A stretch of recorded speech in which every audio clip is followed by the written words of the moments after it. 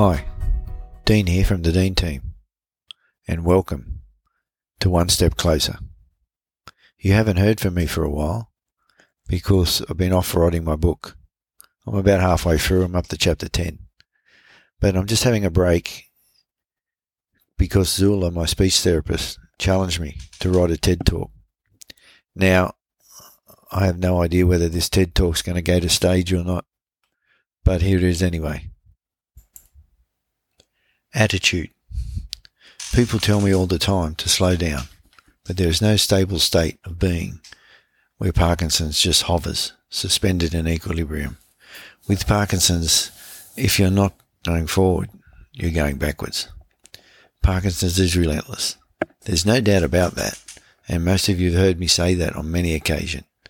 So how do you combat something that is relentless? We need an attitude that is equally relentless. When was the last time you woke up in the morning? You weren't feeling well. You knew it was going to be a tough day. And you said to yourself, today, I'm going to step outside my comfort zone. I'm going to stand up, be counted, and do something that makes a difference to someone somewhere. Tonight I wanted to share a story that really goes inside what it means to be relentless. It was 4 a.m. on a dark, crisp July Sunday morning. The muscles in my legs were tight, like an overstretched rubber band, as they normally would be when I first woke up. My Achilles felt like they were going to snap as I put them on the floor for the first time. My fingers and hands were stiff because I hadn't used them all night, so I couldn't even grab my Ugg boots laying on the floor beside the bed, as I was accustomed to putting them on as I got out of bed to help my feet warm up. You see, I'd been all night without medication. And this is what Parkinson's does. It takes a minute to kickstart the messages coming from the brain to the muscles in the body to tell them to start swinging into action. So I sat there for a few minutes, moving my hands, my feet, my fingers, my toes, getting the messages firing around before I reached for my Ugg boots again. Successfully this time. Slipped them on and slid off the bed and carefully stood up for the first time that day. And proceeded to my office, very slowly, hoping nothing was going to give way on me until I got a bit more movement, and there it was. The tremor in the right hand, ever present, unrelenting, even when it wasn't noticeable to others. I could feel it. After 10 years, it's something I can't really remember not having, and it will be keeping me company for the next 30 years or so, I hope.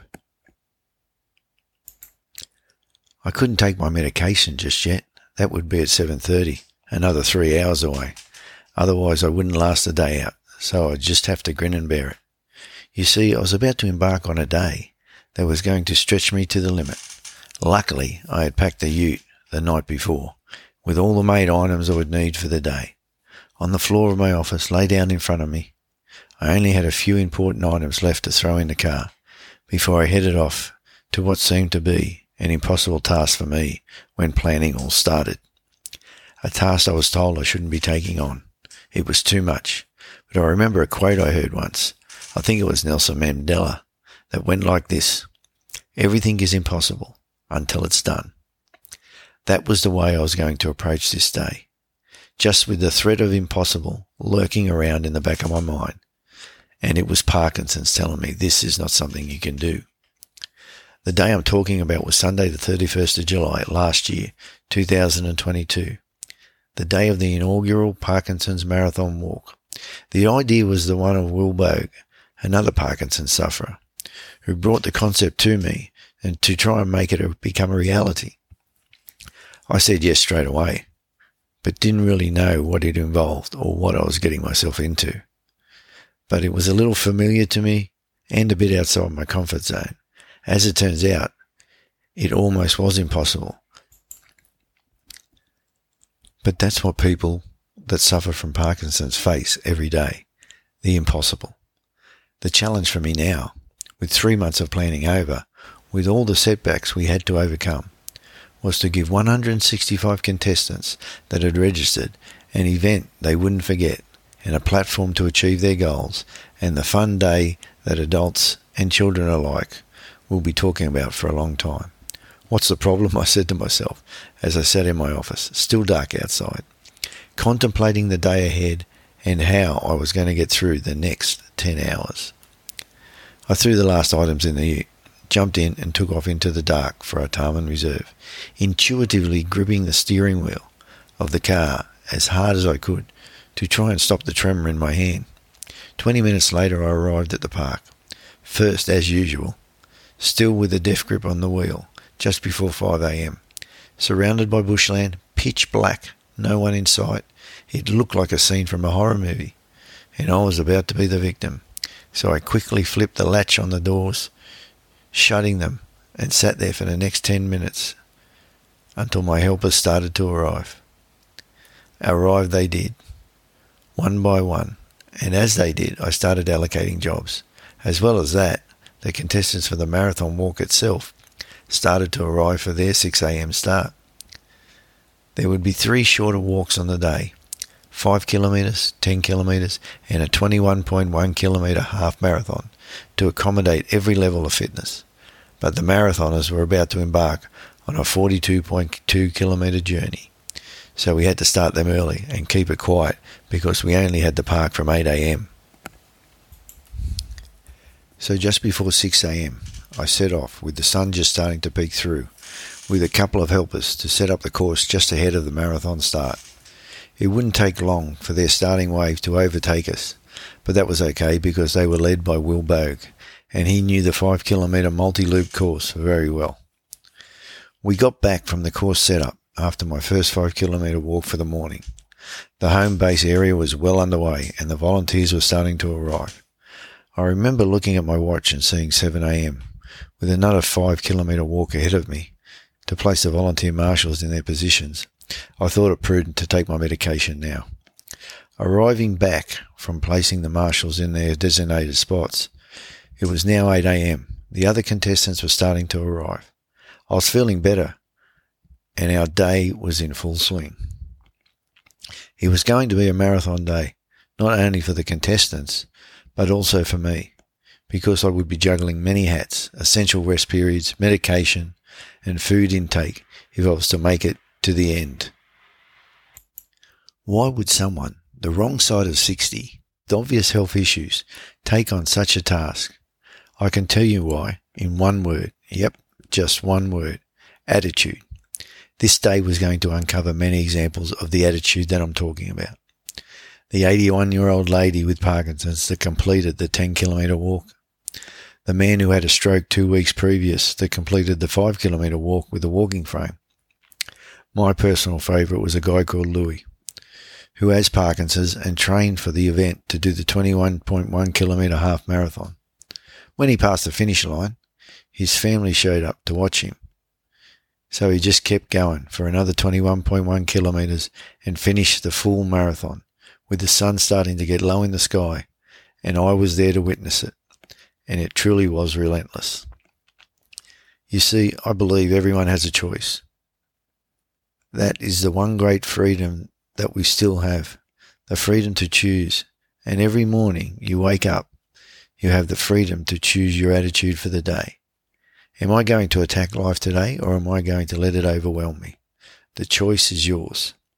Don't be scared to stand up, step out and determine your own attitude for the day.